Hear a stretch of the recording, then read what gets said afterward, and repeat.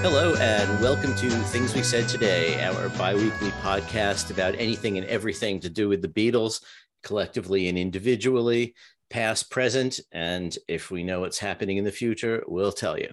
I'm Alan Kozin, the author of The Beatles from the Cavern to the Rooftop, and Got That Something, How the Beatles, I Want to Hold Your Hand, Changed Everything, and for quite a long time, the Beatles desk at the New York Times.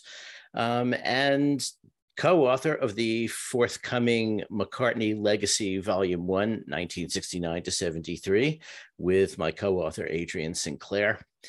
And I'm with my esteemed co-hosts, Ken Michaels, who you know as the host of the syndicated Beatles radio show Every Little Thing, and co-host of the solo Beatles podcast, Talk More Talk.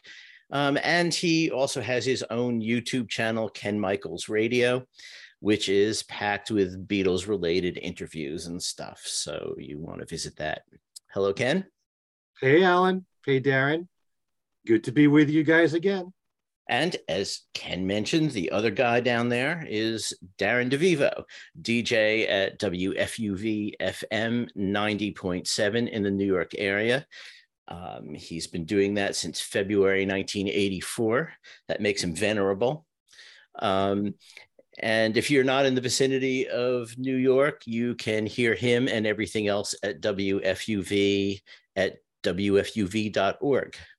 Hello, Darren. Right. Hello. Hello, Alan. Hello, Ken. Hello, Beatle friends. Everywhere. Okay. So let's see. Today we have actually sort of a theme and a half, a theme and an EP. We'll be discussing Ringo's new third EP or EP3. And we also, we've come up with these sort of, recent things, about the albums and all that, and just sort of, strange general topics that I always think we're never going to have anything to say about. And then 2 hours later, we're still at it. So this week's is we each picked 3 of the Beatles' British singles that that particularly mean something to each of us, with the possibility of one alternate American single. But before we get to that, we have Ken and the news. Okay, well, some of you might be relieved to know that the news is not nearly as long as it was the last time. But let's get started by talking about, of course, Revolver. Some more detailed information regarding the upcoming box set for the Beatles Revolver album. The new remix of the album was made possible from the new cutting-edge demixing technology from Peter Jackson's production company. The Super Deluxe CD and vinyl versions will house a beautiful book with a foreword from Paul McCartney, an introduction from Giles Martin, and an enlightening essay from Questlove, original artwork from Klaus Vormann, and insightful chapters from Kevin Howlett. The big day for that release, as we all know, it's probably burned in our brains, is October 28th. On our last show, we mentioned the many releases, especially from Ringo, coming out on Record Store Day, that being November 25th. One of them we brought up was Ringo Live at the Greek Theater. That'll be coming out not only on vinyl, but on CD, DVD, and Blu-ray. This concert was available for streaming on the Coda Collection video channel for Amazon Prime members. Okay, looking forward to that. I always love to watch Ringo's All-Star Band videos as opposed to listening to the concerts on CD. It's very exciting visually. Are all those editions coming out on Record Store Day?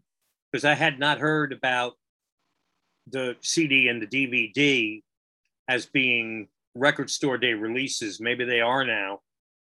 Well, the report I had didn't list that, but I'm just guessing it should be at the same time. It might actually, and I could be wrong, the vinyl may come out on Record Store Day. Yeah. And, you know, it'll be gone pretty quickly. They're always, I shouldn't say always, a good number of time, the in-demand titles just are all sold. They disappear. You could go looking around and still find things from past record store days that are available.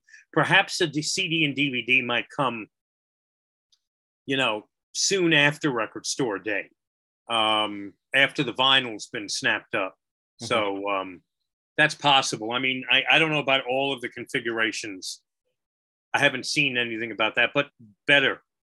Well, it would make more sense to have it after the holiday season.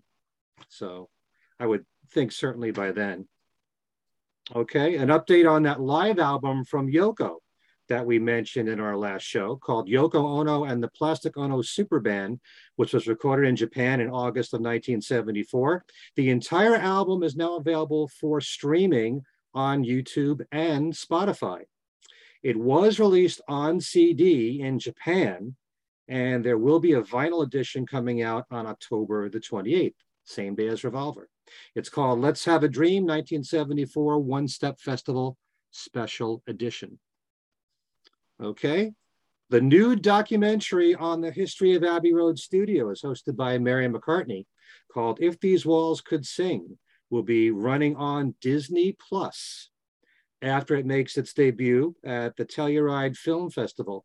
It'll feature interviews with Jimmy Page, Kate Bush, Noel Gallagher, John Williams, Celeste, Elton John, Giles Martin, Shirley Bassey, Liam Gallagher, plus also Pink Floyd, and of course, Paul McCartney, and even the microphone custodian of over 50 years, Lester Smith. I don't have a date yet for when that will air, but for those of you that got Disney Plus because of Get Back, all the more reason for you to keep it, I guess. Yeah, I keep meaning to cancel it, and now I have to keep it until that's on. They're finding ways, reaching out to Beatle fans.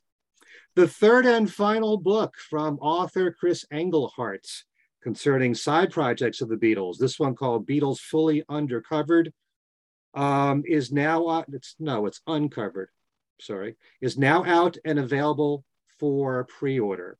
Chris's first two books were called Beatles Undercover and Beatles Deeper Undercover.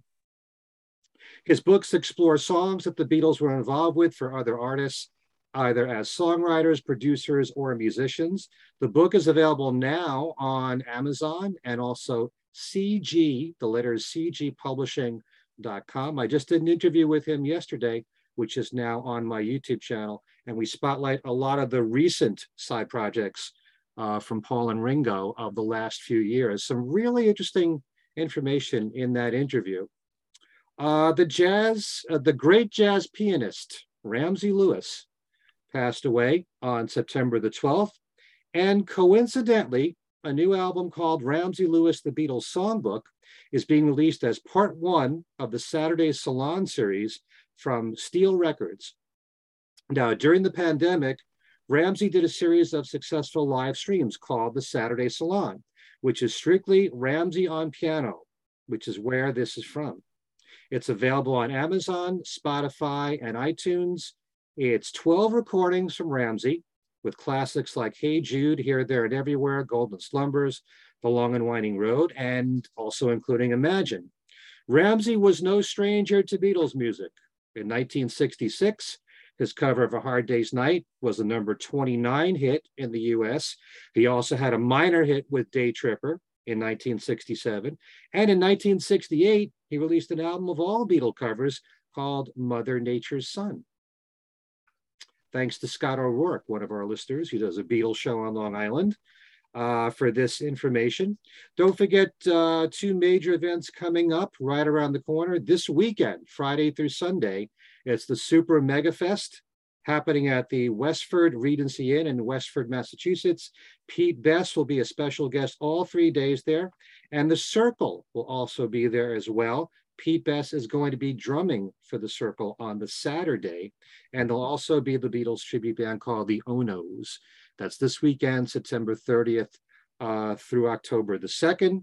And the 42nd annual John Lennon tribute by Theater Within will take place on October the 8th, featuring Joan Osborne, Willie Nile, and others. It's happening at Symphony Space.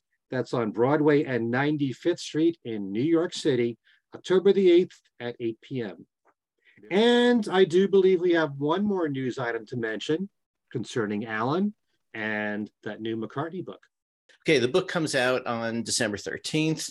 And on December 14th, Adrian and I are going to be at the Rock and Roll Hall of Fame in New Jersey, in Newark.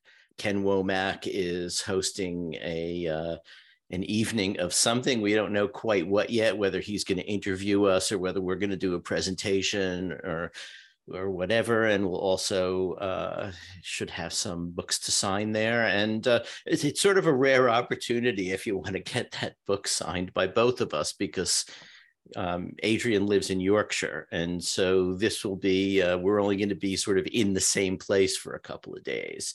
So we'll sign them there. I think we'll also sign a box of them for Fest for Beatle fans. And I guess if there are other retailers that want signed copies, they'll deal with the publisher, and the publisher will sit us down at a desk and give us a touch of writer's cramp, as they say in Hard Day's Night. And so that's that.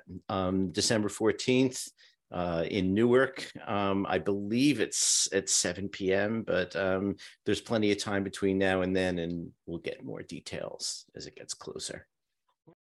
And I would like to make myself available that night, Alan. After all, it's 2 weeks before Christmas, the holiday season, right? December 14th, right? So I'm available if you want Santa to show up.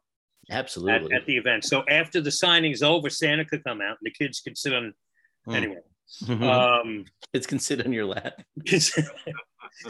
I didn't say that, Alan said that. Okay. But yeah, so anyway, I have something to add. There's an event, WFUV event coming up that no one is invited to. Seriously, it's an event just to let folks, to let you all know what I'm doing, that I do get out of the house when the sun is out. On actually this Sunday, which is October 2nd, at Look Cinemas in Dobbs Ferry in Westchester County. This might be something that WFUV does periodically. Marquee members are members who give a large, generous chunk of change to be yearly members, and they get invited to private, usually live concerts that we might do at clubs around New York City. For example, Rockwood Music Hall is a place that we tend to have our live performances at, but there's some other venues as well.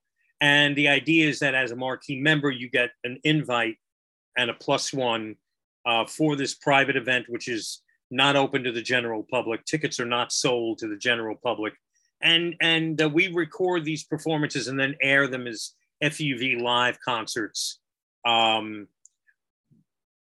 Membership department at WFUV is kind of looking to branch into different areas. So the idea came up about what about marquee, FUV marquee shows happening at a movie theater with a film instead of a band.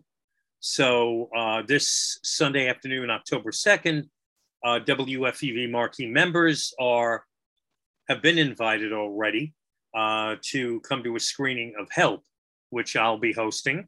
Wow.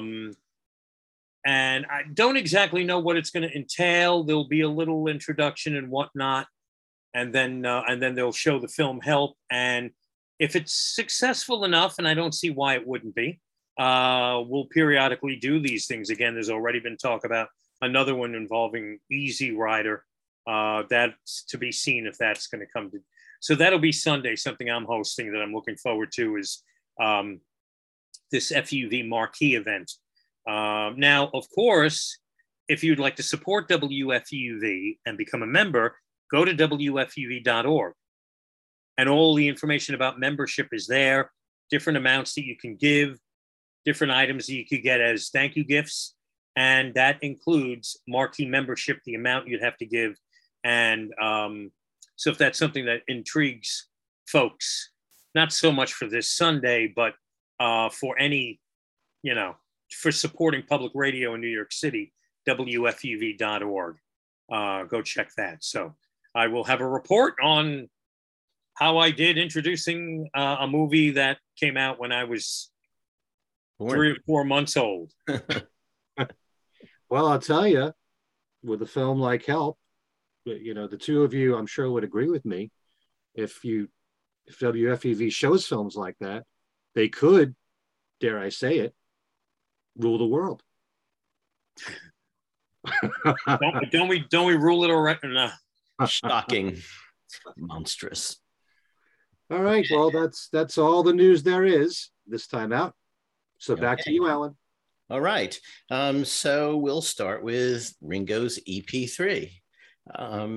Another 4 songs, just like the previous 2 EPs. And actually, the first one had 5. The first one had 5? Yep. So the next 2 were such ripoffs. But, and I'll just point out that, I think last time I talked about how the Revolver set, because of, the mono and stereo could fit on the same disc and all that stuff, that it wasn't very green.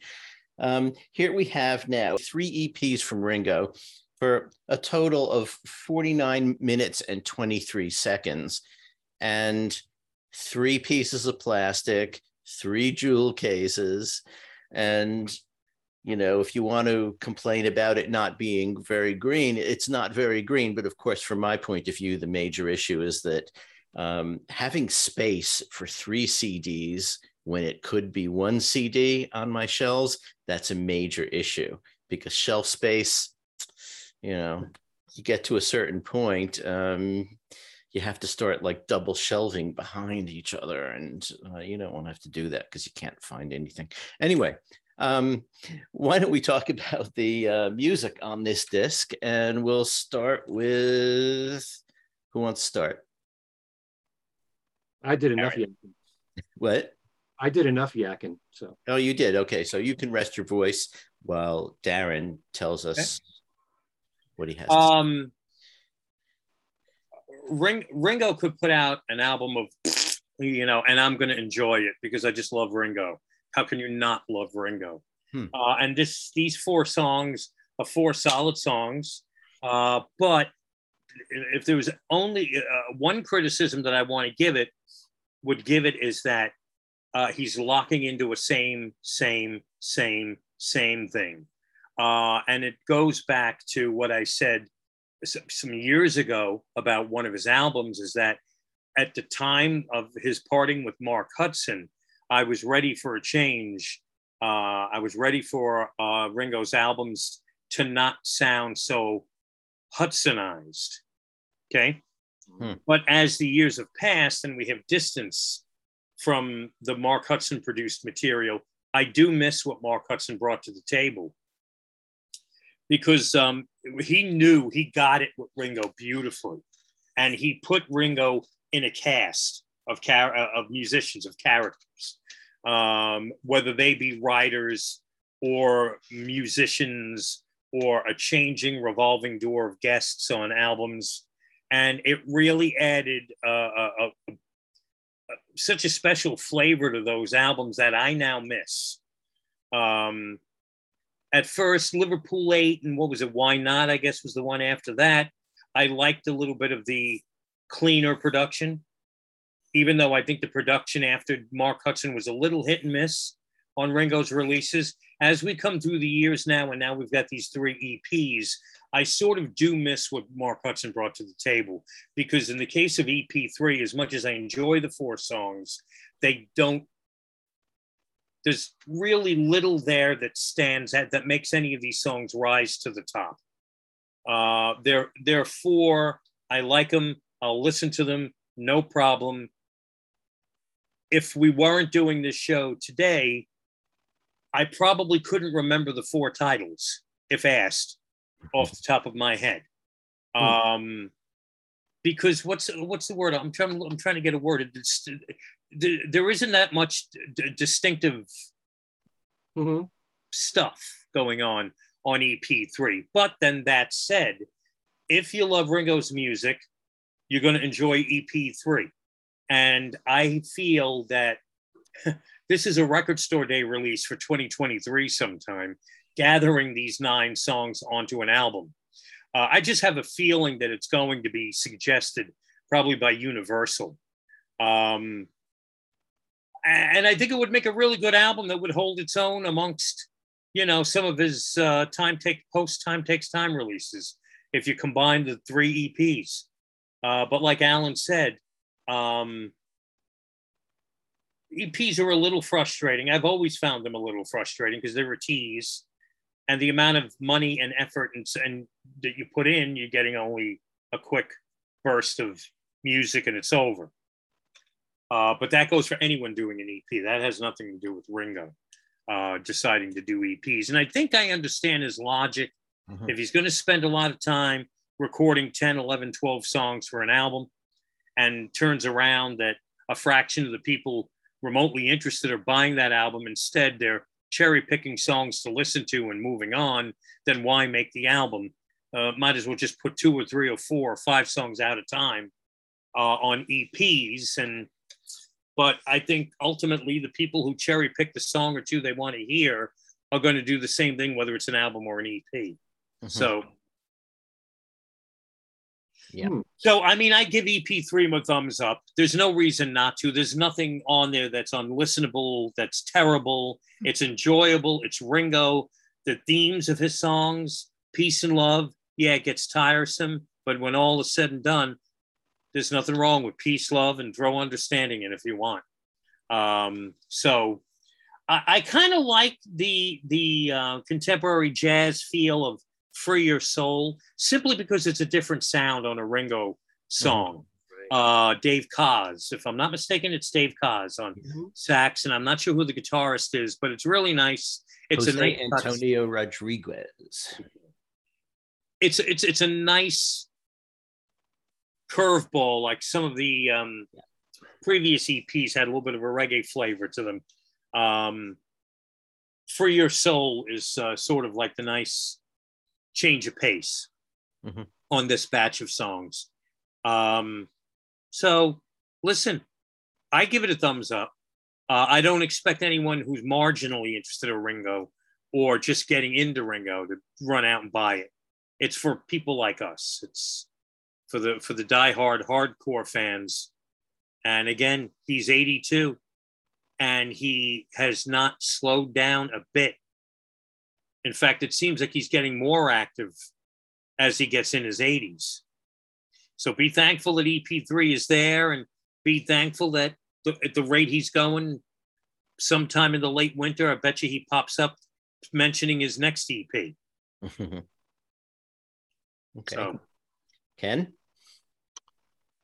Well, based on everything Darren said, it opens things up to, go off on a tangent here. But I know that I've said in the past that I love the work that Ringo did with Mark Hudson, and think Along with Time Takes Time as an album represents, the best of Ringo in his solo career, with the exception of the Ringo album from 1973.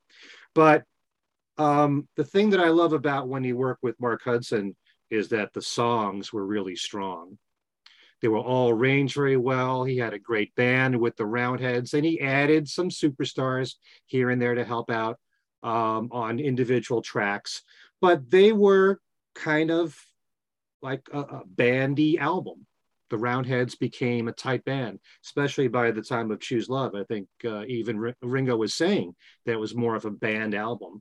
But there's also this feeling that I got that, so many of the songs were very Beatlesque. And I think that was Mark Hudson's input in there. He said to Ringo, you're a Beatle, you should be proud of it. Scream it to the heavens. And there are times when I think it was overdone. But still, despite all of that, the songs were strong, which is what matters the most to me. On the other hand, if you're talking about the period following Mark Hudson, one could say it was a more interesting period because Ringo was writing with different people, not just with the Roundheads. You had various people like Dave Stewart, Richard Marx, well, Gary Burr, also from the Roundheads, was in there. Gary Nicholson, Van Dyke Parks, Peter Frampton, Todd Rundgren, whole bunch of people, Steve Lukather. And I think because of that, there was a lot more variety on Ringo's albums. And I think that the subject matter changed from song to song. It wasn't all peace and love. And now, in recent years, it's becoming more about peace and love and positive messages. And that's where Ringo's head is at. I think that for some people, as great as that is as a message, it can get monotonous. And sometimes it might even sound a little preachy. Ringo's telling us, how to live and how we can turn our lives around and stuff like that. But given the choice of having this and having no new music from Ringo, I'll take new music from Ringo any day. What I like about the EPs is that Ringo is having a good time. It certainly sounds like it. I like the way that it's produced. The only problem I have with the production is that there are times when I think Ringo's vocals sound a little bit distant from the microphone, with a little bit maybe too much echo or reverb. I wish it was more up front, because I love Ringo's vocals. Okay, plain and simple. I'm not the least bit embarrassed to say I love Ringo as a vocalist. And I do like the songs. I think that they're well constructed, even if for the most part it's the same message in every song. The song World Go Round, which was written by Steve Lukather and Joseph Williams. Williams is also from Toto. The two of them have been writing songs together, and they also wrote Not Enough Love in the World, which was a really good song on the previous EP. Positive message. I love the words in there. And I especially, when it comes to the production, I love Ringo's drumming on all the albums that Ringo has co-produced with Bruce Sugar. You hear it more in your face, more and more, and it's more apparent on this EP. And so you get to hear all the fills loud and clear. And I love all the background vocalists that Ringo has had in the last few years. Zelma Davis adds so much to these recordings. I didn't know if I'd ever say that, because now those female background vocalists add a lot to Ringo's songs, and they mix really well with Ringo's vocals. Much like if you want to go all the way back to Oh My My, okay, you had Martha Reeves on there in the background and some other female singers. But it's now becoming, to some degree, part of Ringo's sound, having those background singers. I like all the songs on here except Everyone and Everything, which is the Linda Perry song. It's a song that no matter how many times I hear it, I can't remember how it goes. It just doesn't stick in my head. But the real gem on this entire EP is Free Your Soul. And because of the fact that it has a really nice jazz feel, and as I said on the other podcast that I did, Talk More Talk, when I hear the intro, I feel like saying Smooth Jazz 101 with Ringo Starr, because it certainly fits that format. I can certainly, Dave Koz is one of those artists, the sound on that, the sax from Koz, the guitarist that we mentioned, Jose Antonio Rodriguez, the acoustic guitar that he's playing is so clear. It's really pretty. And it's a light, breezy song, and Ringo's vocals fit really well for that. So to hear something that's different for Ringo, I would call this, light jazz, smooth jazz. That was a nice surprise. And I don't go into Ringo's new releases thinking that this is going to be some album or EP that's going to set the world on fire. All that I'm looking for are songs that, plain and simple, I enjoy, that are just good songs, that are, done very well in terms of vocals, in terms of arrangement, instrumentation. And most of the time I like the songs that Ringo gives us. Maybe not every single song, but most of them. And I'm just glad that he's still doing this. If this is how he wants to do it, 4 songs at a time, once he gets 4 songs done, he's ready. He can go out very quickly, fairly quickly.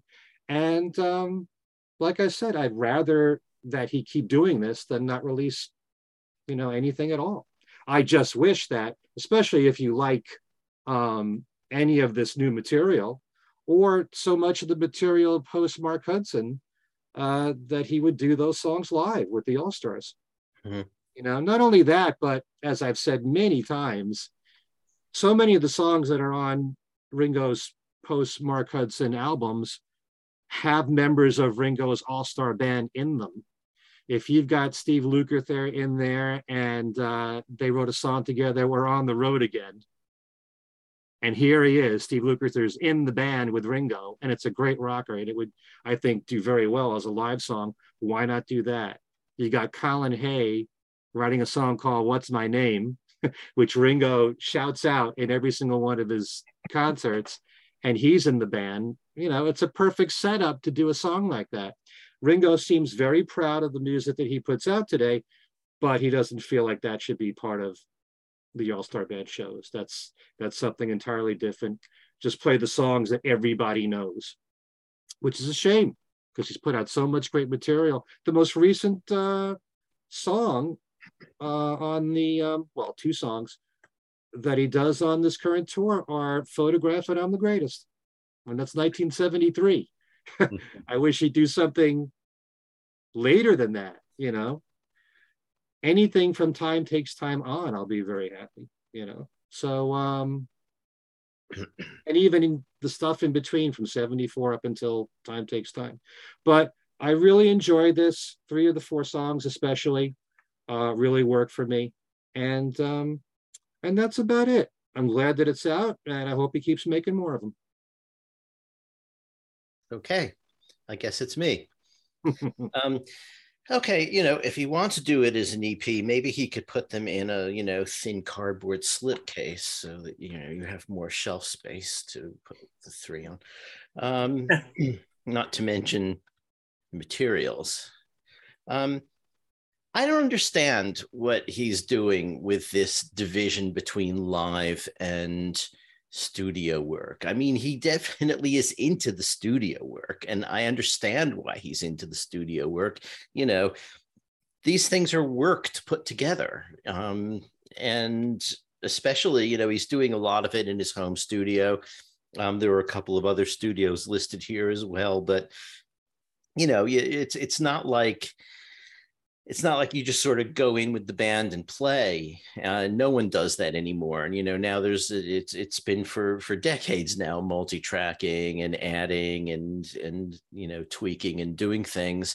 You go to that kind of effort. Why not play it? You put out a thing with only 4 songs on it and you're on tour. You should be playing all 4 of those songs. You know, I mean, it doesn't take that much of your concert percentage wise. It shows that you believe in what you're doing, which we sort of know he does, but I don't understand the bifurcation between, you know, this part of me is an oldies act and this part of me is a working musician putting out new stuff.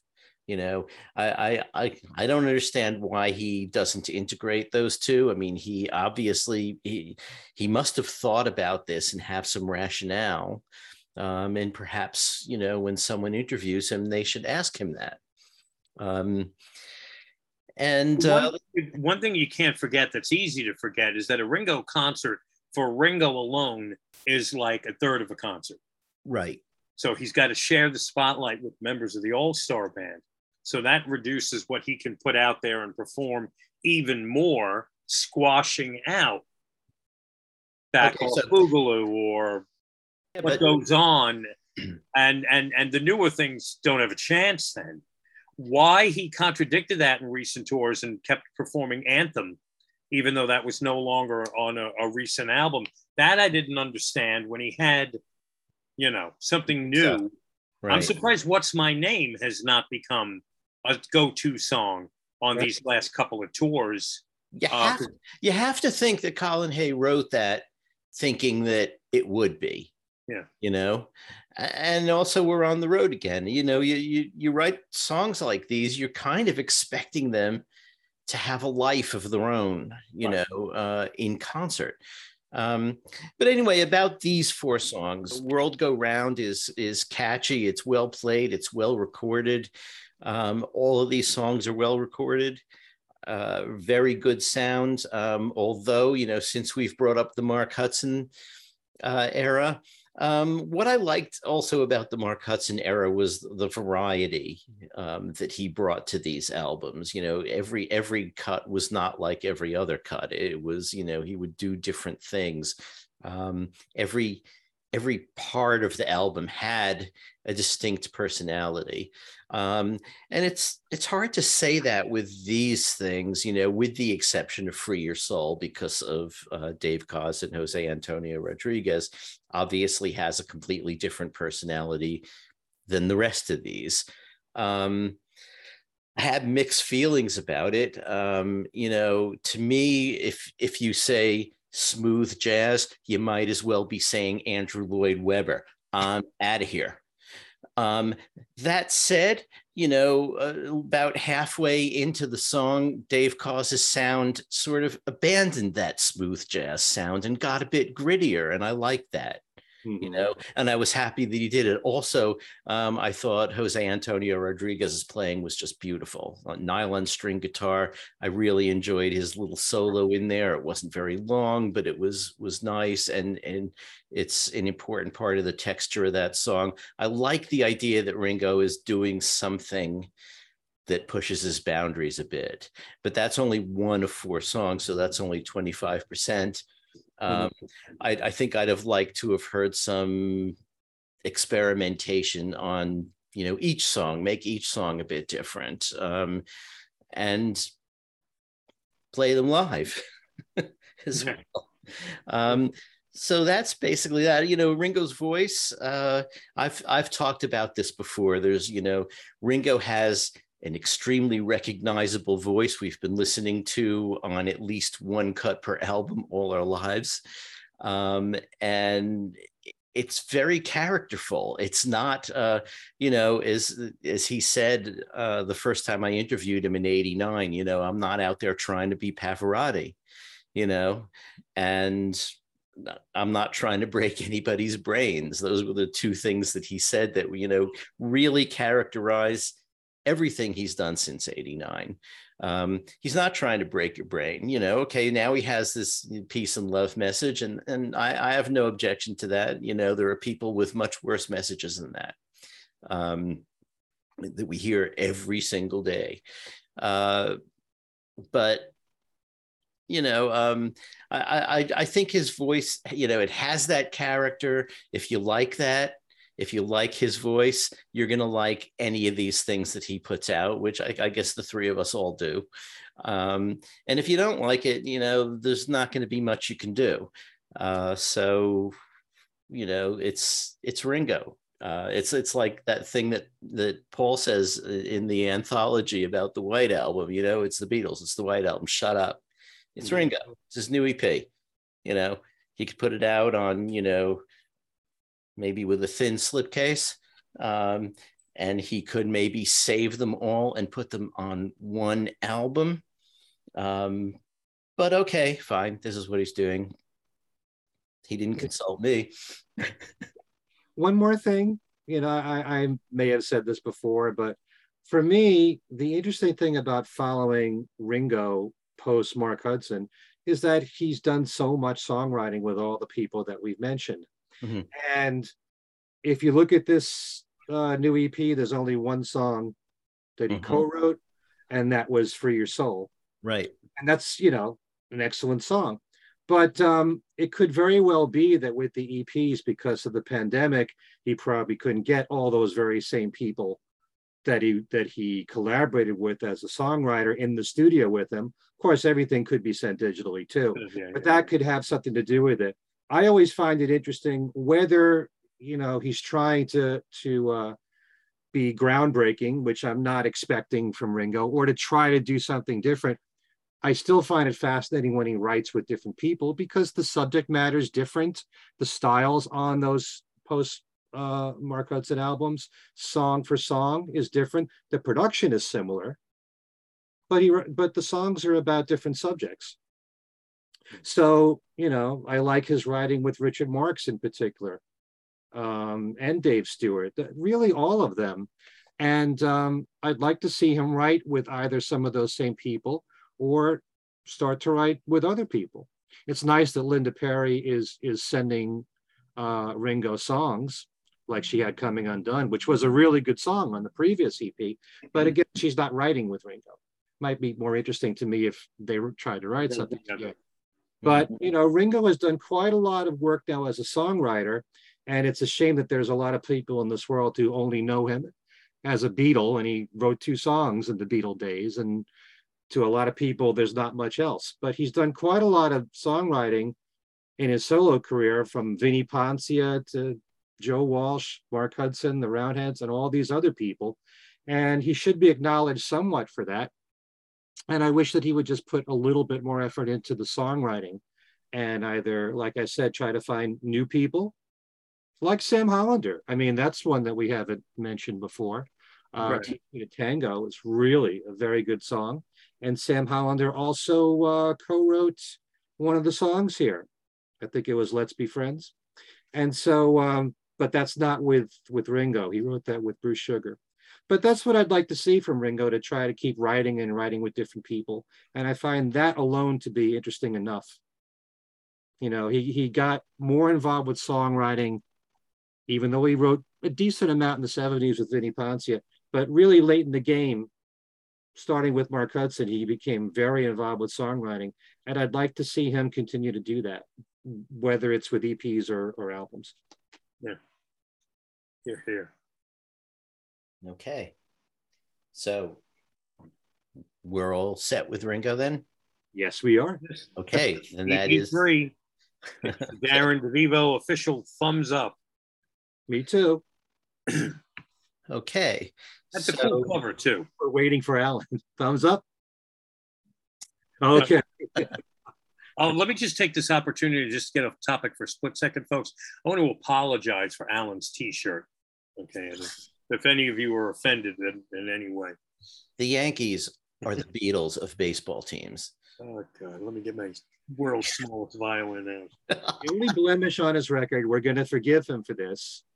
So, you know, he's a great writer, great speaker. Just concentrate on that. And as a present to Alan, someday, I promise you, we're going to get Andrew Lloyd Webber on this show. Oh, no, we're not. Yes, we are. Anyway, so topic 2 is each choosing 3 singles. Do you want to talk a bit about what was behind the idea, Ken? We needed another topic. So, you know, I know people like countdowns and top 3s and top 5s and top 10s. And, you know, I enjoy them probably more so than ever, even though when it comes to the Beatles as a group, sometimes it's so tough. There's so much great material to say what you think is their best album or their best single. Mm-hmm. But we haven't really talked much about the singles here on this show. Right. So I thought it might be a good idea if we were only concerned or mainly concerned about the UK singles, which would be our top 3. And even there, it's so tough to pick 3. But I have a fairly good idea, knowing your taste, Alan, what your number 1 will be. But I think that 2 and 3 for you and for Darren, or all 3. I'm not sure quite what Darren would say, but it might be interesting. Might not. As I said on my own channel, Ken Michaels Radio, we did a show where I had 4 guests on, and we picked what we thought was the Beatles' best album in the UK. And I said at the very beginning of the show, if we all pick the same album, that's a very strong statement to itself.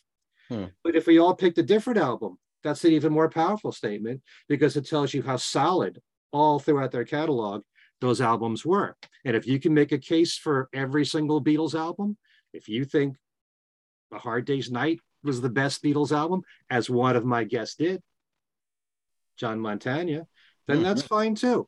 But you could do the same thing with the singles. Everyone's got different opinions and they're all valid. So I always find it interesting to hear different opinions. Maybe we should take a minute to discuss a bit about how they regarded singles as opposed to albums, because they really did think of them in most cases as completely different things. It wasn't so much a question of let's take a couple of tracks off the album and put them out as singles. I mean, they with only a handful of exceptions, the singles tended not to be on the albums. In that meeting of September 1969, when they're talking about, their new way forward and the 4 songs for each and 3 for Ringo and everything. One of the things that came up was John talking about Paul's, what he called granny music, meaning Maxwell and Obladi in particular. And saying, this is the kind of stuff that, I mean, you should probably be offering it to someone like Mary Hopkin or someone else, who needs a song and wants to do that kind of thing. Or if we were putting out a single, it's like that's the kind of thing we would put out a single. It's not the kind of thing we need to have as an album track. And the thinking behind that is kind of interesting.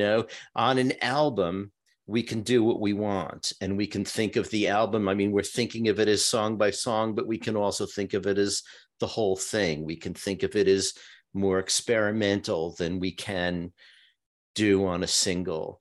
And yet that makes it sound like they value the albums more than the singles, whereas it was always sort of a big competition among them to be on the single, and not only that, be on the A side of the single. I mean, they were, think about on the BBC appearances that they did. There was one where I think Brian Matthews says, yeah, I like on the new single, I Feel Fine and She's a Woman. I like She's a Woman just as much as I Feel Fine. And John said, I don't.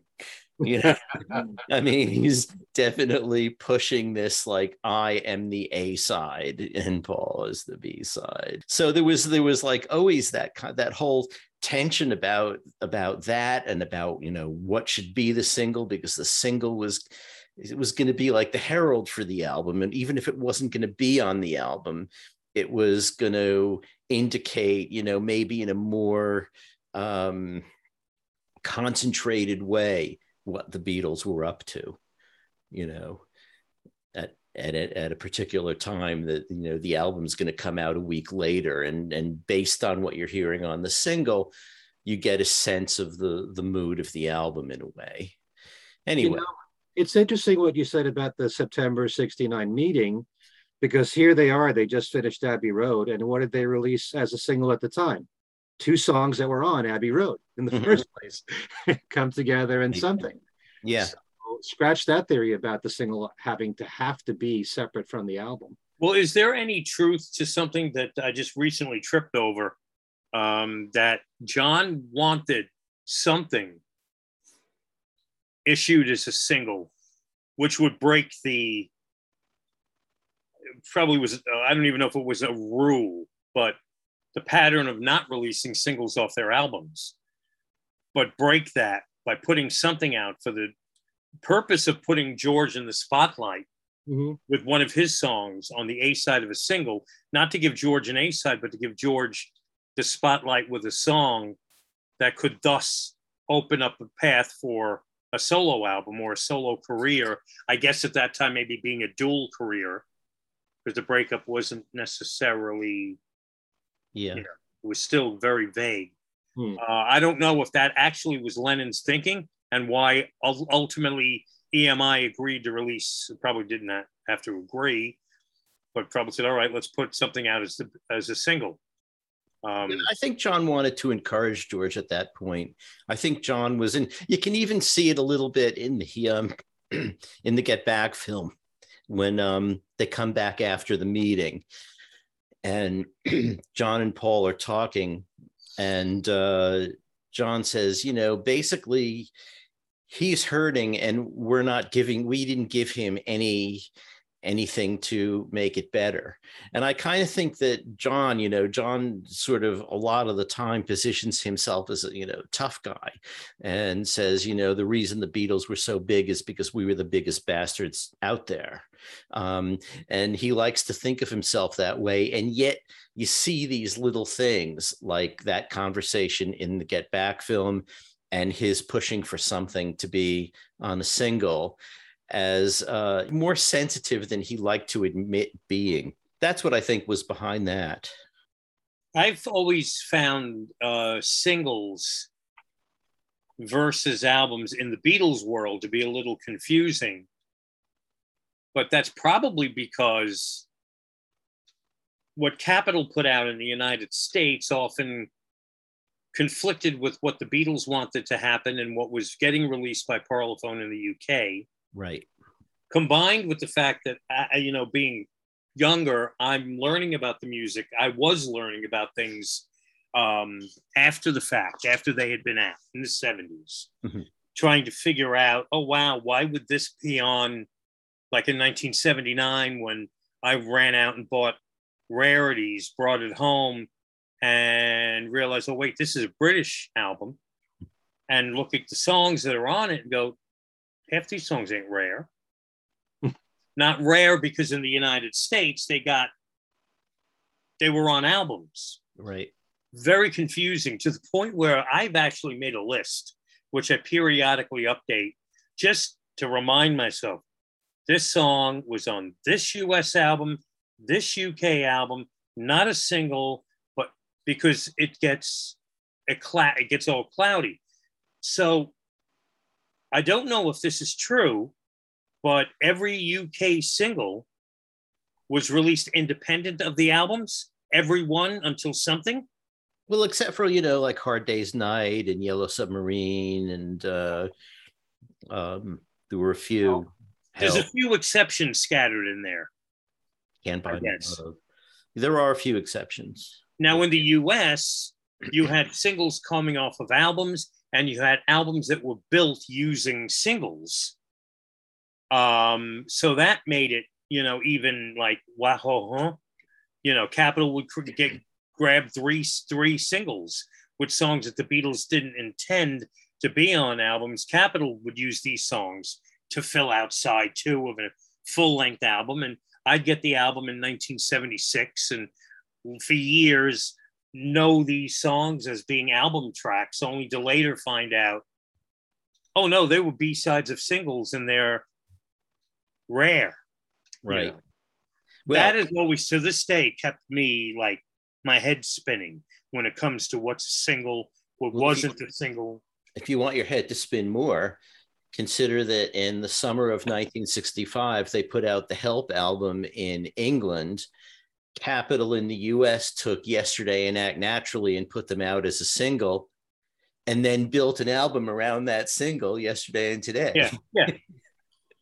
Yeah, and then you don't know, was that considered a non-album track, or I say potato, you say potato, let's call the whole thing off. I give up. I can't figure any of this out. And then you've also got a case of, with the US and the UK, they put out the same A-sides, but the B-sides were different. Right. Yeah. So, but it is interesting in a way, because you mentioned when it came to the movies, A Hard Day's Night, Help, and Let It Be, that the singles came from those albums. Mm-hmm. Okay? Yeah. Yellow Submarine, you really can't count since the single really came out from Revolver. Right. And there's a case of an album, where the single Yellow Submarine and Eleanor Rigby came from the album. Why that way? Yeah, because I think, they had already put out Paperback Writer and Rain as a standalone single.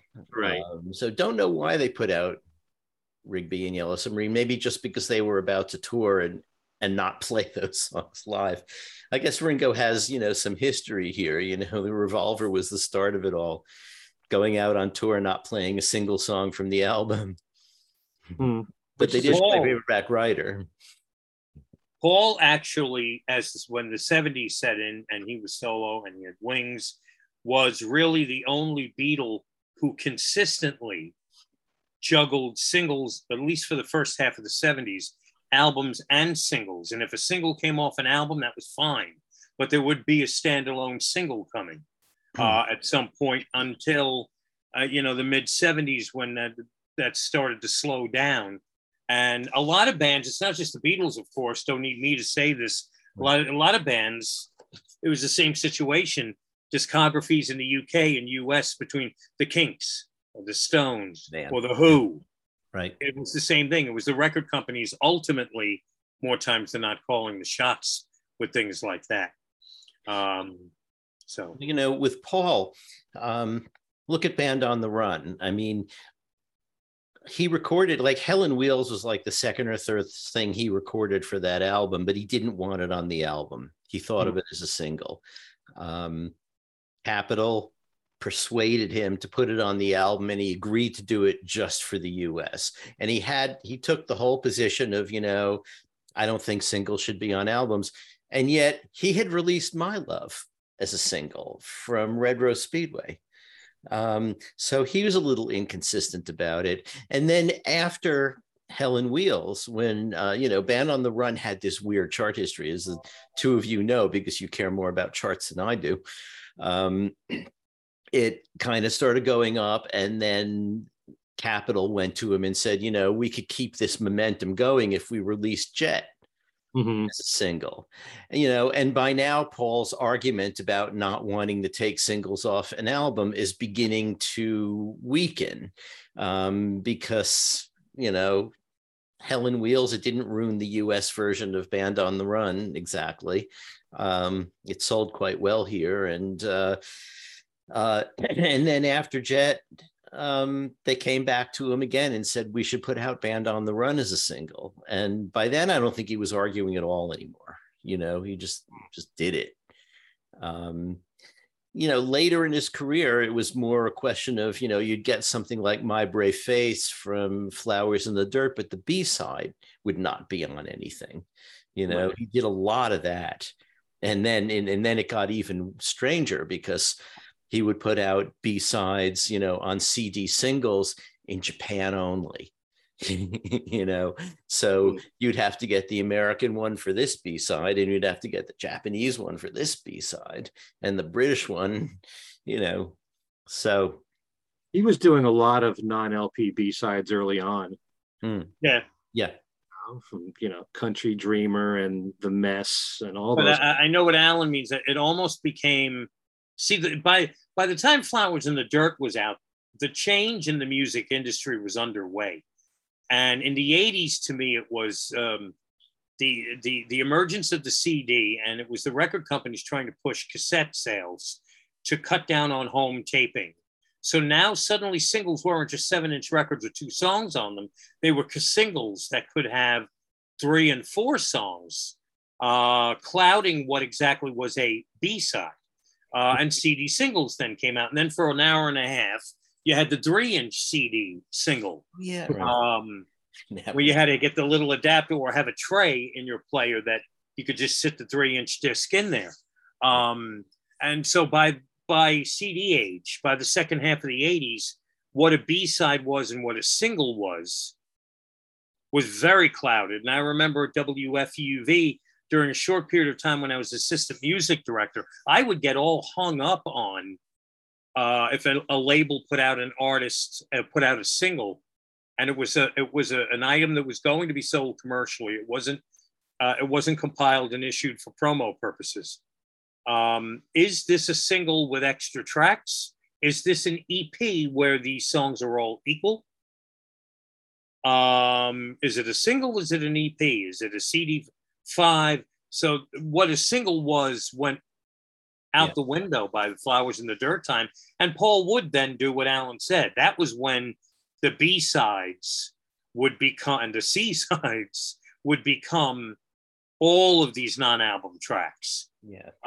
Whereas in the 70s, it was fun to see that the B-side of the single was a song that's not on the album. It wasn't always the case, but it happened from time to time. Mm-hmm. Well, the CD singles from Paul, especially during the Off the Ground period. Yeah. Amazing time. Yeah, that even was driving me a little nutty, because I'm like, why don't we just make it simple here and put a double album out? Or I guess the special edition wasn't in yet. Except in Japan. In Japan, you get a double album of Off the Ground, and the second album would be all the B-sides. Right. You had to be a member of a fan club or get a magazine subscription to be able to keep up with the fact that in Bermuda, they've released a special single where the B-side is intentionally backwards. It was getting crazy. Well, you either had fanzines like Beatle Fan or Good Day Sunshine, or Beatles Monthly, which I relied on, or later on Steve Marinucci, all the news that he gave on the Abbey Road website and Beatles Examiner and stuff like that. That's how you found out about a lot of this stuff. And if you were lucky, we still had local record stores that dealt with import CD single, and they'd be the first ones to get this stuff. Yeah. And I remember when I had my show on WDHA in New Jersey for 10 years, I had a local record store that gave me prizes to give away. And he kept up on all these import CD singles and 12 inches and all that stuff. Yeah. And I gave that stuff away. So if you were lucky, you knew locally a store that dealt with all these releases, the imports. So Darren. Yes. What are your 3 Beatles singles?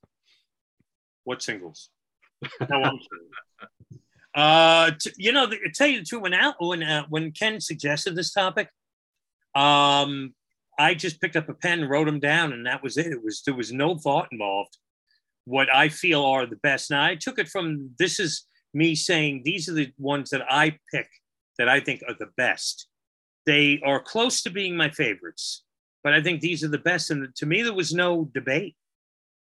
Concentrating on UK singles, but these 3 singles were also US singles. Capitol wasn't messing around with these singles. No messing around from Capitol. The number 1 single, I think, is the greatest single ever released, is Strawberry Fields Forever with Penny Lane, the concept single. And to think that this kind of goes back to what we were talking about a few minutes ago. They go in, we're going to make a new album, we're going to make new music. They record Strawberry Fields Forever. They record Penny Lane. They record When I'm 64. The record company wants a single. All right.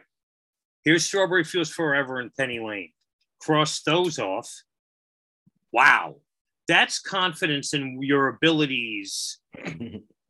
You know what I mean? Cross those 2 songs off. We'll just come up with 2 others to replace them. It was never given. The thought was never entertained that Strawberry Fields Forever and Penny Lane could still remain songs targeted for the next album. Let them come out as a single now. Because today, that's what would happen. They'd come out, people would play them, listen to them, the radio would play them. It would, from months. And then the album will come out. There's artists today, going back to talking about EPs, that'll put out EPs and then in a year and a half, put a full-length album out, and the damn songs are on the EP or on the album.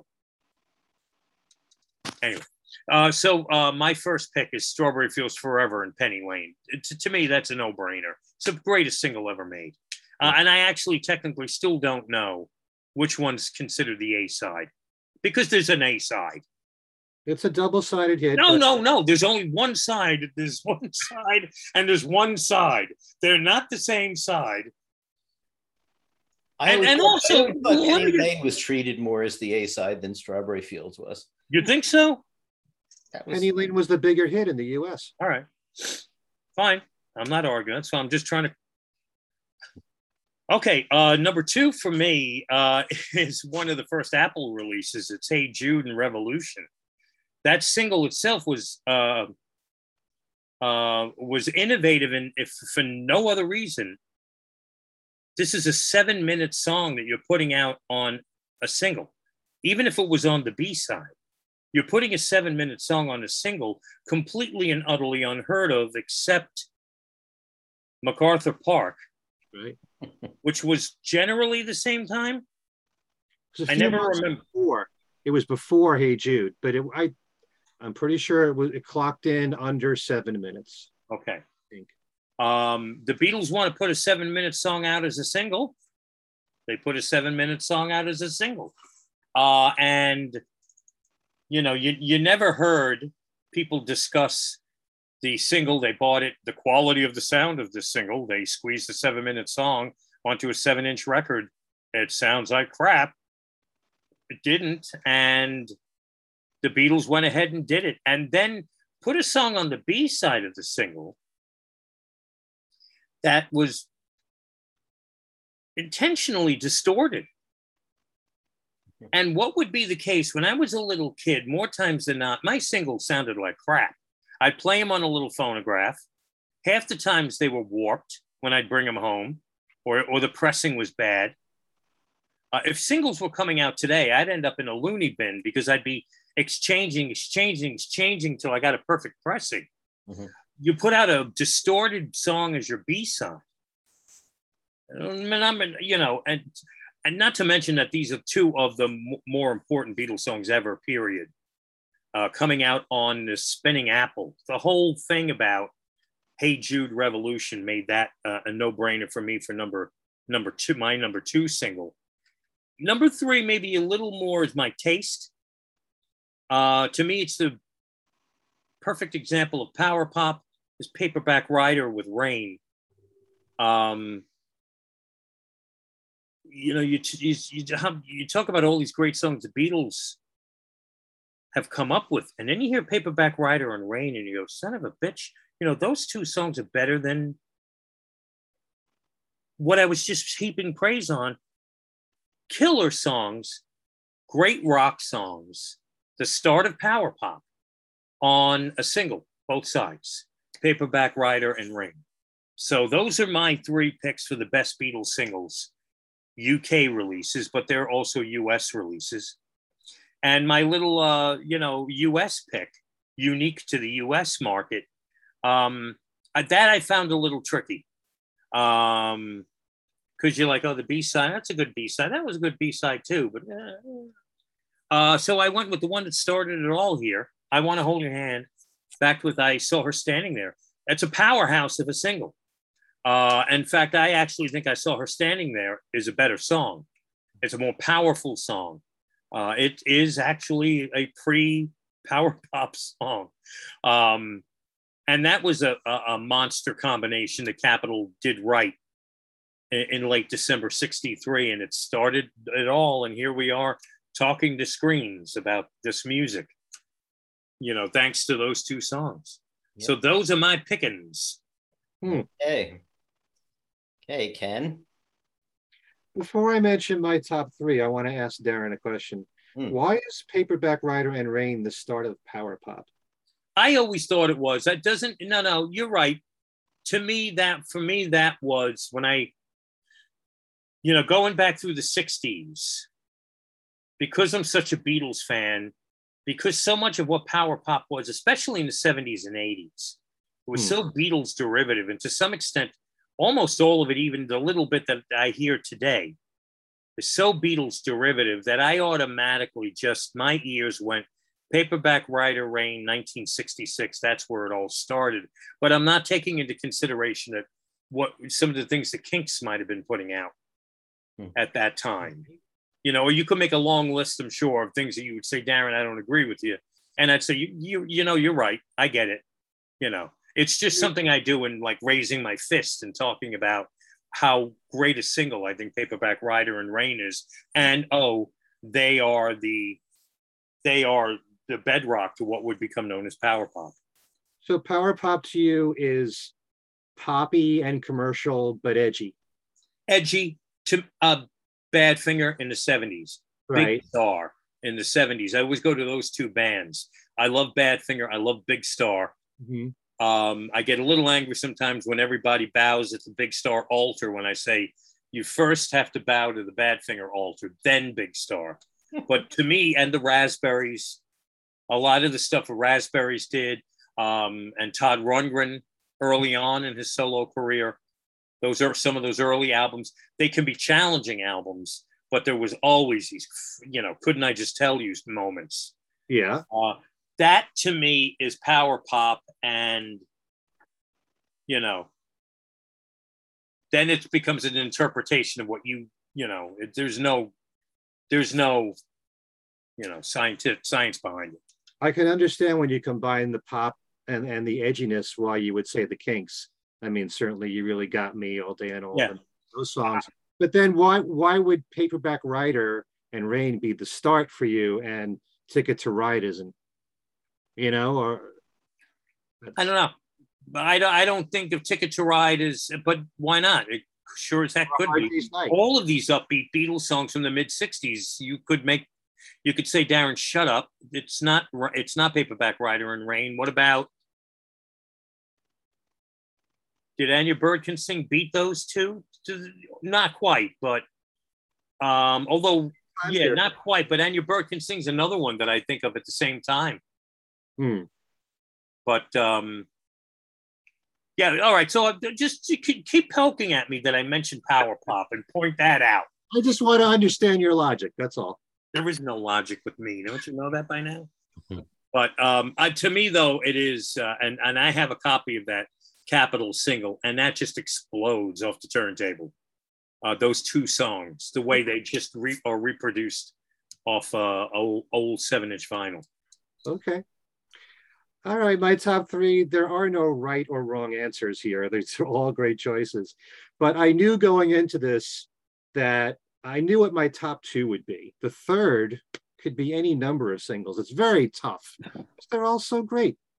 How do you say Paperback Writer and Rain is better than We Can Work It Out in Day Tripper? Or Get Back and Don't Let Me Down, or Something and Come Together. The choice for number three is the toughest of them all, and it could change on a dime here. But I would have to say, based on my taste in recent years, I might go with the Ballad of John and Yoko and Old Brown Shoe. Good picks. I love the Ballad of John and Yoko. And funny thing about that song is that we all know that it was just John and Paul that played everything.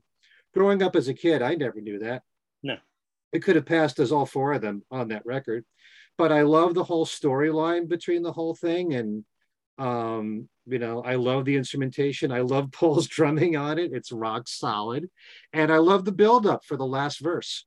So I just think it's such an incredible song, a very underrated song. Some people want to diminish its greatness because it doesn't have all four of them on it.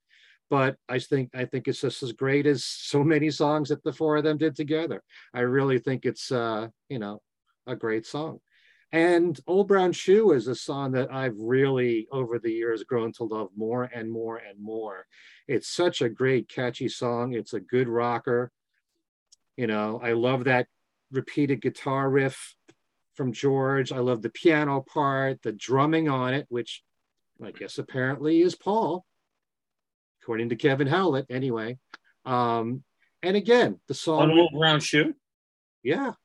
He said that in the Abbey Road booklet, that they were both recorded the same time when Ringo was doing the Magic Christian. A lot of people debate it. It certainly sounds like Ringo to me. But if you look at the Abbey Road book, his notes, Kevin Howlett said it was Paul on drums. So just love those two songs to death. But then again, I could just as easily go with, the ones I mentioned. Something and Come Together. I mean, Something is a song that I always loved it. I love it more now than I ever have, once you realize not only what a great song it is, but what the Beatles put into it as musicians, how all the parts were so important, and the orchestration that George Martin added to it which was so understated. Such a perfect recording. Great love song, greatest love song George wrote during the Beatle years. But the Beatles as a group added so much to that. The top two, the thing is, to me, they could be tied. It's not so obvious, but it's the two that you mentioned, Darren. Very often I'll say Hey Jude and Revolution's number one, but I could just as easily go with Penny Lane and Strawberry Fields Forever. I mean, Hey Jude, ironically, even though I'm very affected by airplay from radio, I never get tired of that song. I never get tired of Hey Jude, even though it's played so much. It's been played so much on the radio. One of the greatest melodies ever, one of the greatest vocal performances ever. I love the feeling of, brotherliness in the group and the, you know, the na-nas at the end. I think it's one of the greatest songs and recordings ever done. I also have some very fond memories of hearing Hey Jude on the radio when it came out, because my family just moved from Brooklyn, New York, where I was born, to Long Island. And in the summer of that year, in our backyard, we'd play the radio a lot, and we'd go from one top 40 station to another. And one would be playing the beginning of Hey Jude, and we go to the next top 40 station, they'd be playing the coda of Hey Jude. So it just saturated the airwaves so much because it was such a big hit and 7 minutes and 11 seconds long. And Revolution is one of the greatest rock songs ever. Love the vocals, love the screaming in there, Nicky Hopkins' piano part, which adds so much. It's one of their greatest rockers, without a doubt. And then you can make the case in point for Penny Lane and Strawberry Fields. I mean, Penny Lane is one of the most perfect pop songs that's ever been written and recorded. It isn't just the song itself, it's the whole arrangement in the song and the brass and everything that George Martin brought to it. I mean, it's such a well-constructed song overall. And like you said, Darren, a concept single. You know, songs evoking memories of, you know, your childhood days in Liverpool from both of them. And one of the best examples, if not possibly the best example, of the competition between John and Paul, how they rose to put out their best songs together. And Strawberry Fields is, you know, an amazing song and an amazing production. And with all the work that was put into it that we all know about, with 2 different versions at 2 different speeds, edited together, and how that all worked, and all that George Martin brought to the table with the arrangements, with you know, the brass and strings, and it's just such an incredible accomplishment, and so different sounding for its time and for a single, and so dreamy. You know, it's one of the greatest psychedelic songs ever. So to me, it's really a tie. It's very tough for me to say which is better. For the longest time, I've been saying Hey Jude and Revolution, but really and truly, to me, it's a tie. Okay. Now watch Alan say the exact same top 2. I guarantee you. well, no, I mean, here's the thing. I had figured I'll listen to the 2 of you, and then I'll just choose 3 other ones, except I cannot not choose Strawberry Fields and Penny Lane, because I knew that would be number 1 for you. I kind of agree with Darren that it's, you know, probably the greatest single ever made by anybody. I don't know if that may be an exaggeration, but I really love that single, everything about it. And, you know, I mean, I remember as a kid when it came out, you know, listening to Penny Lane on the radio all the time, originally with the trumpet ending, which was the promo. And then they withdrew it, and suddenly we're not hearing the trumpet ending. And then there's Strawberry Fields, and what the hell is going on in that song, you know? And I've, you know, since obviously had a lot of time to sort of work with them, listen to outtakes, all that stuff, which only increases my appreciation of what they were doing. I mean, in the case of Strawberry Fields, it's not just the 2 versions they used.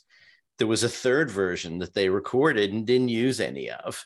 And then there were, you know, all those Lennon demos going back to Spain, you know, where he's got, you know, basically 1 line of the lyrics and some chords.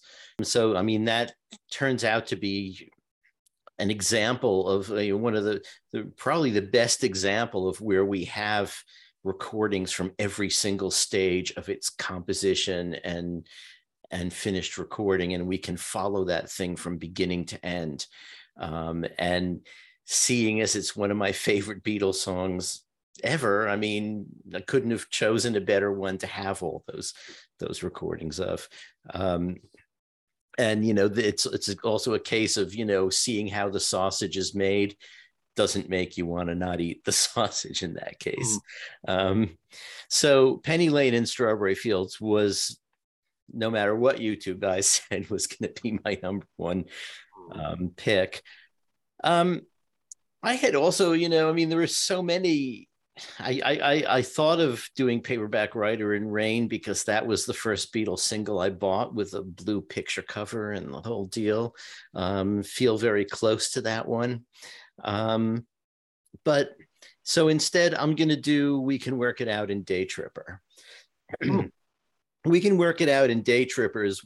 First of all, there's something a little bit melancholy about both of them. The music sort of isn't, I mean, We Can Work It Out. If you just think of the music as it's brisk and it's bright and it's, but there's something sad about it. I mean, it's a fight. We can work it out. There's something to have to work out. So you've already got a situation that's a little bit tense. And then you've got that business of John's in the middle. Life is very short and there's no time for fussing and fighting. In a certain way, Paul always said that, John would be the one who would come up with the little sort of acerbic, middle eight or the acerbic counter thing to what he was doing. But actually, John's is in a way the less acerbic one. It's like, okay, there's a fight. Life's too short. Why should we fight? I mean, that's actually sort of a brighter outlook than Paul is bringing to it, which is, try to see it my way. There's no, I'm going to try and see it your way. But so there's that bit of wistfulness in that song. And then Day Tripper as well. That one is one of John's, so here we also have this opposition of, Paul on one side, John on the other side. And John's is, it's a little bit ambiguous. What is Day Tripper about? Is it a, trip in the drug sense? Is it about a girl? It could be about a number of things and you can't quite get your hands around it, except that whatever it is, it's kind of, here now and then it's gone, and that's a little bit melancholy too, in a way. It took me so long to find out. I found out, and yet there's, in both of those songs, wistfulness or not, a lot of energy, a lot of, great playing. I mean, Day Tripper, you've got an actual riff that, as a kid playing guitar, everyone needed to learn that riff. So, I kind of think also that with Paul, with singles that had a Paul song on one side and John on the other, you had this kind of, this interesting opposition a lot of the time. And in terms of Penny Lane and Strawberry Fields, Penny Lane, bright, easily accessible pop. Okay. There were complicated textures in it. There was that trumpet solo. There was, in the flutes and everything. It wasn't just a rock band playing the song. It was more complex than that, but it was a bright, happy, beautiful melody. Strawberry Fields Forever is, totally the Twilight Zone, and it's, John being a completely different kind of songwriter than Paul is. In a certain way, Day Tripper and We Can Work It Out has a bit of that. And my third one was this, it seems almost prosaic, but it was just Get Back and Don't Let Me Down. As stuff from the Let It Be album goes, I mean, those were two great tracks, which I think we appreciate even more now that we've seen Paul come up with Get Back from nothing. And Paul always says, or at least he said in an interview with me, and I think I've seen him say it elsewhere too, that he never recognized Get Back as a big deal. Others had to persuade him that was the single. But Get Back is like, it was the perfect song for that project. The idea of, they really wanted to get back to their roots, play live, and Get Back, it's just a perfect song for that. The textures are perfect. The song with the sort of story, JoJo and Loretta and, again, in this case, we have basically the whole history of that song. We don't have to have demos because there are no demos. We saw Paul just start strumming his bass and singing Get Back, and suddenly, you know, they've got a song, except they're still a long way from here to here. There's still that business, which I'm so happy that Peter Jackson included in the film, because it's just one of my favorite moments from the Get Back, Let It Be sessions, which is, you know, I've got it. Jojo left his home in Tucson, Arizona. Is Tucson in Arizona? Yeah, it's where they film High Chaparral. It's just great. Also, the thing where it started out is, you know, part of their parody of the British National Front and racism, where it originally was no Pakistanis. There was originally a verse about Puerto Ricans. And I think they sort of came to understand that they're not known as a satirical band. They're not Tom Lehrer, you know. And if they put that out, it can be misunderstood. We don't hear them really discuss that in the thing, but it seems sort of clear that those lyrics weren't going to fly. And so we have them with JoJo and Arizona and the whole deal. And then finally, you know, but the finished version of it, it just sort of cooks in a really nice way.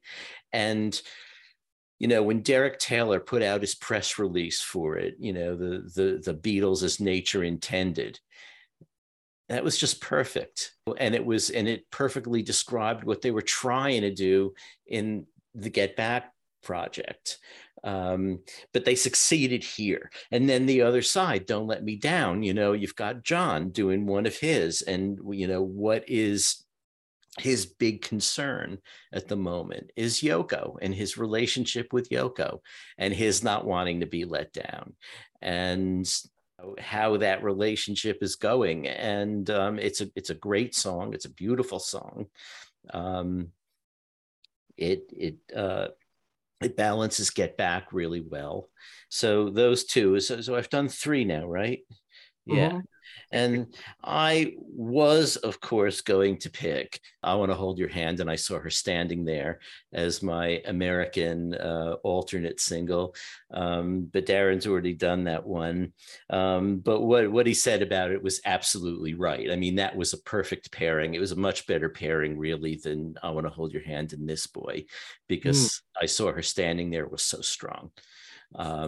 But so is I Want to Hold Your Hand. You know, I mean, that was an incredible single. In those days, you know, you used to get singles and the B-side was usually just sort of nothing. The Beatles had a totally different approach to that. The B-side was usually just as good as the A-side one way or another. So what I'll do for my alternate is I'm going to skip the A side of this one. It was the same in both the US and the UK. And the B side was You Know My Name, Look Up the Number. That is just brilliant. And if they couldn't release Life with the Lions on a single, this is really even better. You know, this was a track they worked on for a couple of years, you know, occasionally taking it out, adding another bit, putting it back, taking it out, adding another bit. And it's, you know, when I got the Let It Be single and put that on, you know, that wasn't a song you were hearing on the radio. And it was just so weird and zany, you know, nothing like anything the Beatles had done before.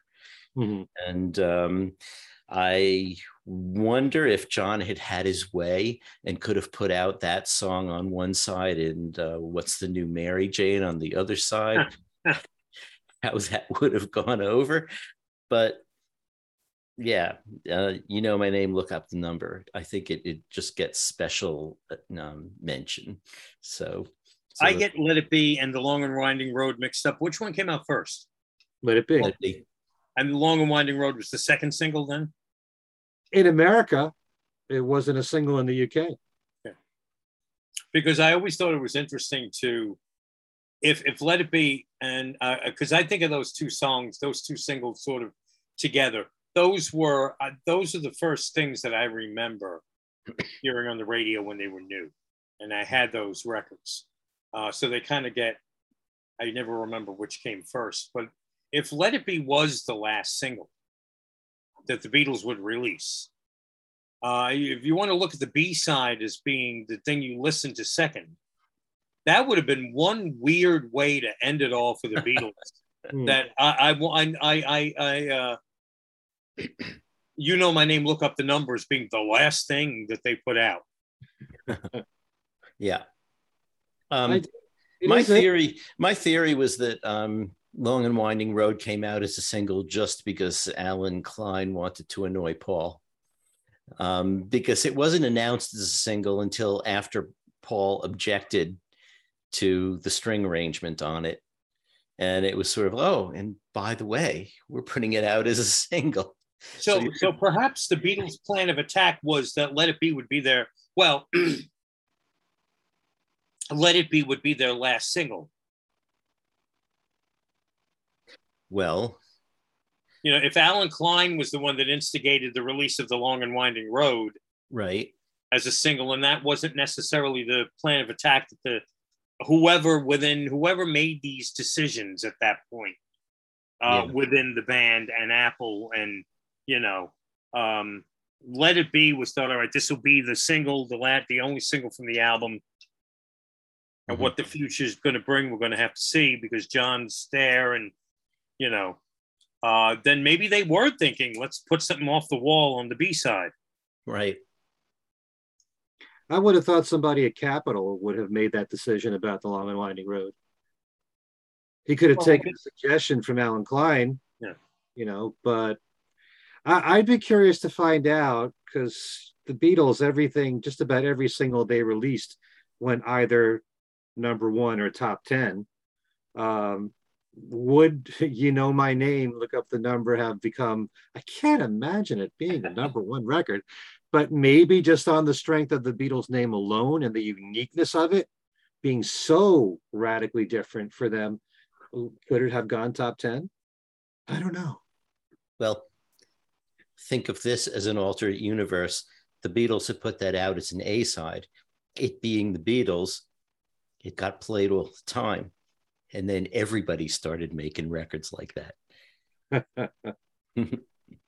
and see, maybe somebody has to explain to me.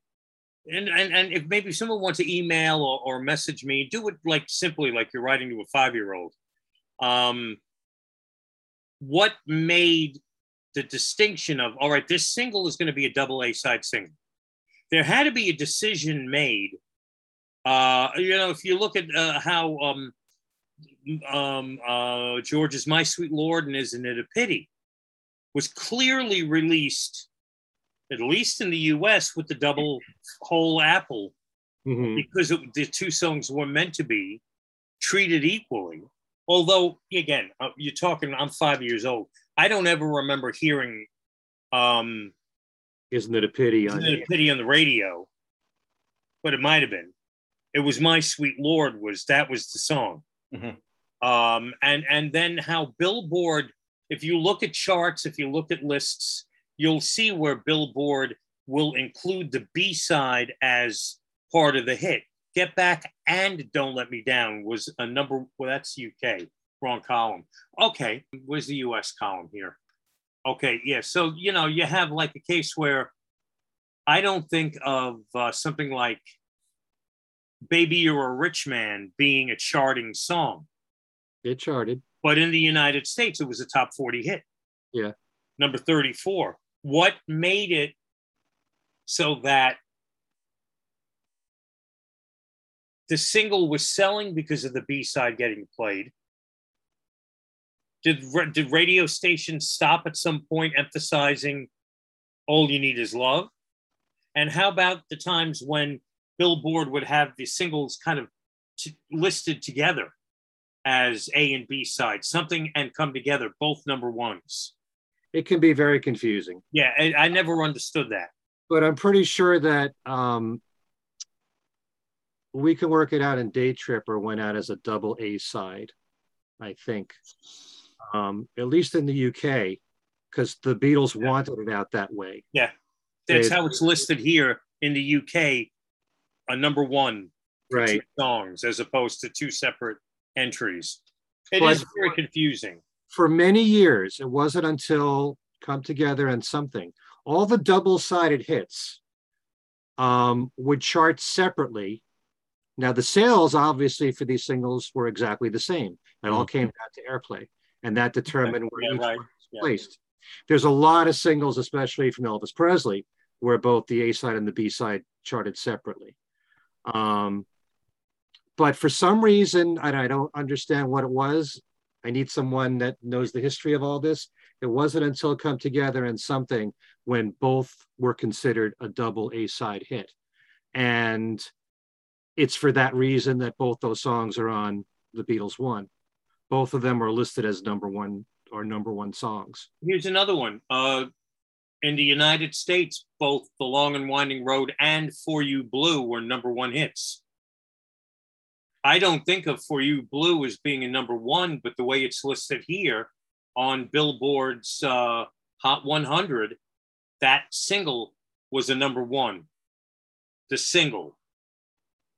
Well, For You Blue didn't even chart on its own, but it's listed here as like, you know what I mean? The way this list I'm looking at here is they have the peak position for each song separately. So Yesterday One, Act Naturally, 21. I don't think of Act Naturally as a hit, but it was a hit in America. Here's the thing. I mean, this is only going to confuse all of us even more, because we've always heard the Beatles in the US had 20 number one singles. Use the word singles, because if Come Together and Something were both number one hits, they really had 21 number one songs. At least that's the way that I look at it. You know, if you look at the solo careers of the Beatles, George Harrison had My Sweet Lord, Give Me Love, and Got My Mind Set on You were all number one songs. So he had 3 number ones, but do you really count Isn't It a Pity as part of the, you know, then you have to have 4 number one songs. But nobody looks at it that way. I think everybody thinks it's My Sweet Lord that was a number one hit. We've got to get someone who's a bigger chart expert on this show. I mean, I know where they charted, but the explaining of it all can be a little bit confusing. There were times, because I love following the charts, like in 1975, John Denver had a double-sided hit with the song I'm Sorry and Calypso. And I think that they're both considered, because it went to number one, both of them are number one songs. So it has happened, probably not that often at all, but yeah, it is confusing. I wish I could say more about it, but I know that the starting point for all this in the US was with Come Together and Something. Okay, so there we have it, our look at the Beatles singles, other ones we could have picked. It's all great stuff. And but for this time, maybe we'll revisit this and have to each choose all 3 different singles. But let's just go around and give everyone our contact information and all that stuff. Starting with Ken. Okay, first of all, let me grab something here. Excuse me? Coming very soon to my website, kenmichaelsradio.com, I will have a special contest in which you could win a jigsaw puzzle right here. This came out a few years ago, and it's called A Magical Mystery Tour of 100 Beatles Songs. Mm-hmm. There's 3,000 pieces. Wow. Jigsaw puzzle. Yikes. And you will find 100 Beatles songs that you can find once it's all done. If you're into that kind of thing, I'm going to be giving away 3 of these through my website. And there'll be a special contest that will run from October 4th through the 10th. And usually when I have a special contest, it just involves writing down songs that I post on my special contest page of Beatles songs. Sometimes it's solo, this time it'll be Beatles. And if you write all of them down and you email them to me, 3 people I'll randomly pick, and they will win that jigsaw puzzle right there, which was done by the artist Tom Mass. So make sure you check out my website starting October the 4th for that contest. and that's at kenmichaelsradio.com. I want to remind everybody that on John's birthday, October the 9th, there is an internet station from Canada, and they're an oldie station. They play a great selection of oldies, and it's FM 108, and they're going to be running 24 hours of my radio show, Every Little Thing, as a tribute to John. Some of the shows will be Lennon-based, so you'll get a taste of that show, Beatle music, solo music, side projects, like we were talking about before, novelty records, cover versions of songs, thematic sets, sometimes my own personal interviews are worked into the show. But if you never heard my show, Every Little Thing, before, this is an easy way to hear it, because on October 9th, they're running it all day long. Don't have to listen at a specific time. Just go to the station. And that's at FM 108. The number is 108, fm108.ca. On my website, kenmichaelsradio.com, don't forget, every single week there's Beatles trivia, and you can win one of 10 great prizes, including that new book from John Lennon's defense attorney in the Morris Levy case. And it's called Lennon, the Mobster, and the Lawyer. It's a great interview that I did with Jay Bergen, the lawyer, on my YouTube channel, Ken Michaels Radio. Speaking of which, I just did an interview with Chris Engelhardt, who, as I mentioned in the news, just released his new book, Beatles Fully Uncovered. Did I say undercovered before? It's uncovered. And it includes all the Beatles solo projects from the group years to the solo years. He put out 2 previous books, and what he's done is take all the information from those 2 books, updated information from that time, added all the new entries, put it all into one book. And it just came out, and we talked about a lot of the recent side projects, especially from Paul and from Ringo, some things from George Harrison, where he played slide guitar, another artist that you may not know about. Side projects is part of the Beatles history that I am very fascinated with. And as I said in our interview, it's a whole other world. And Chris even said some of George Harrison's best slide guitar work is what he does for other people, not just for himself. Yeah. So again, that's at Ken Michaels Radio. And on my other Beatles podcast, Talk More Talk, a solo Beatles video cast, next Monday, which will be October the 3rd at 9 p.m. Eastern, will mark our 100th show. All right. So we've been on since the start of when Egypt Station first came out.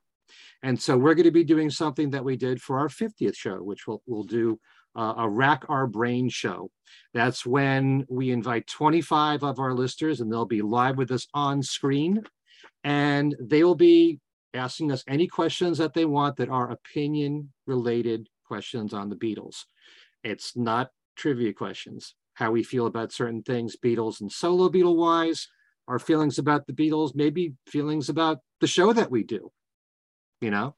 But we're actually going to have 25 of our listeners or viewers be a part of that, and that'll be on our YouTube channel. So check that out, Talk More Talk, a solo Beatles video cast next Monday, which is October the 3rd at 9 p.m. Eastern Time. Okay, and please subscribe to all these channels. Ken Michaels Radio, Talk More Talk, and of course, Things We Said Today. Hey, Darren. All righty. You can listen to me at WFUV weeknights, Monday through Thursday only, not Friday, starting at 10 p.m. till 2 a.m. and on Saturday afternoons, 1 until 4 p.m. at 90.7 FM in the New York City area and 90.7 FM HD2. We're in college football season now, and WFUV broadcasts Fordham University football games. They tend to always interfere with my time slot on Saturdays, but you could still hear the music. I think if you go to the HD2 channel, 90.7 FM HD2, which I just mentioned, or listen online and on our app, you'll hear the football game on the main 90.7. That always still confuses me at sometimes, but there's a bunch of different ways to pick up FUV. So if you're in the New York City area, you got 90.7 FM and the HD2, but outside listen anywhere at WFUV.org or on our app. Again, I'm on 10 p.m. to 2 in the morning, Monday through Thursday, and Saturday afternoons 1 to 4. And look for me on Facebook. That's a great way to be in touch with me. I go through these periods where I bombard Facebook with all kinds of facts and stuff like that I'm sure many people are going, oh, geez, what's he writing about now? But I 2 Facebook pages, Darren DeVivo. You send me a friend request or like or follow the other page, which has got a longer name, Darren DeVivo, WFUV, DJ and Beatles podcaster, or something like that. Sometimes those pages are unique. They have stuff that's not on the other, but so it's double the fun or double the boredom, one or the other. I'm not sure. Okay, so you can find me most easily on Facebook. I've got 2 pages, Alan Kozin and Alan Kozin Remixed. We also have a McCartney Legacy Facebook page where, occasionally we'll put up a little article about something and people get into discussions about it. Richard Buskin has a podcast called Buskin with the Beatles, and I periodically turn up on that. And lately, Richard has been playing a bunch of the interviews I did writing about the Beatles for the Times. He's done a few of my McCartney interviews, a few of my Ringo interviews so far. This week is part 1 of a Derek Taylor interview, and part 2 will be coming soon. So, we talk about them before he plays excerpts from them, and I'm revisiting them now the same as anybody else. So like I haven't heard them in 20, 30 years, and it's kind of interesting. It was a good time. So you might want to check those out. That's Buskin with the Beatles. You can email all of us here at thingswesaidtoday.radioshow@gmail.com. Bizarrely long name, one word, thingswesaidtoday.radioshow@gmail.com. We have a Twitter feed, which is @thingswesaidfab. We have 2 Facebook pages for the group, Things We Said Today, as you might guess, and also Things We Said Today Beatles radio fans. But one thing that's easy to do on our Facebook pages is find the shows where we post right on Facebook. We usually post the YouTube version because that's video, spiffy new, and you can see this fetching Yankee shirt. Where? You can see this Met shirt. Oh, nice. There you go. All right. For once, Darren doesn't have his Mets cap on. So. No, I have nothing. I mean, I have a shirt, but there's nothing on it. So we hope you're watching on YouTube. We hope you subscribe to us on YouTube. You can also find us on Podbean. Podbean sends them out to iHeartRadio and Apple Music and everything else if you want just the audio version.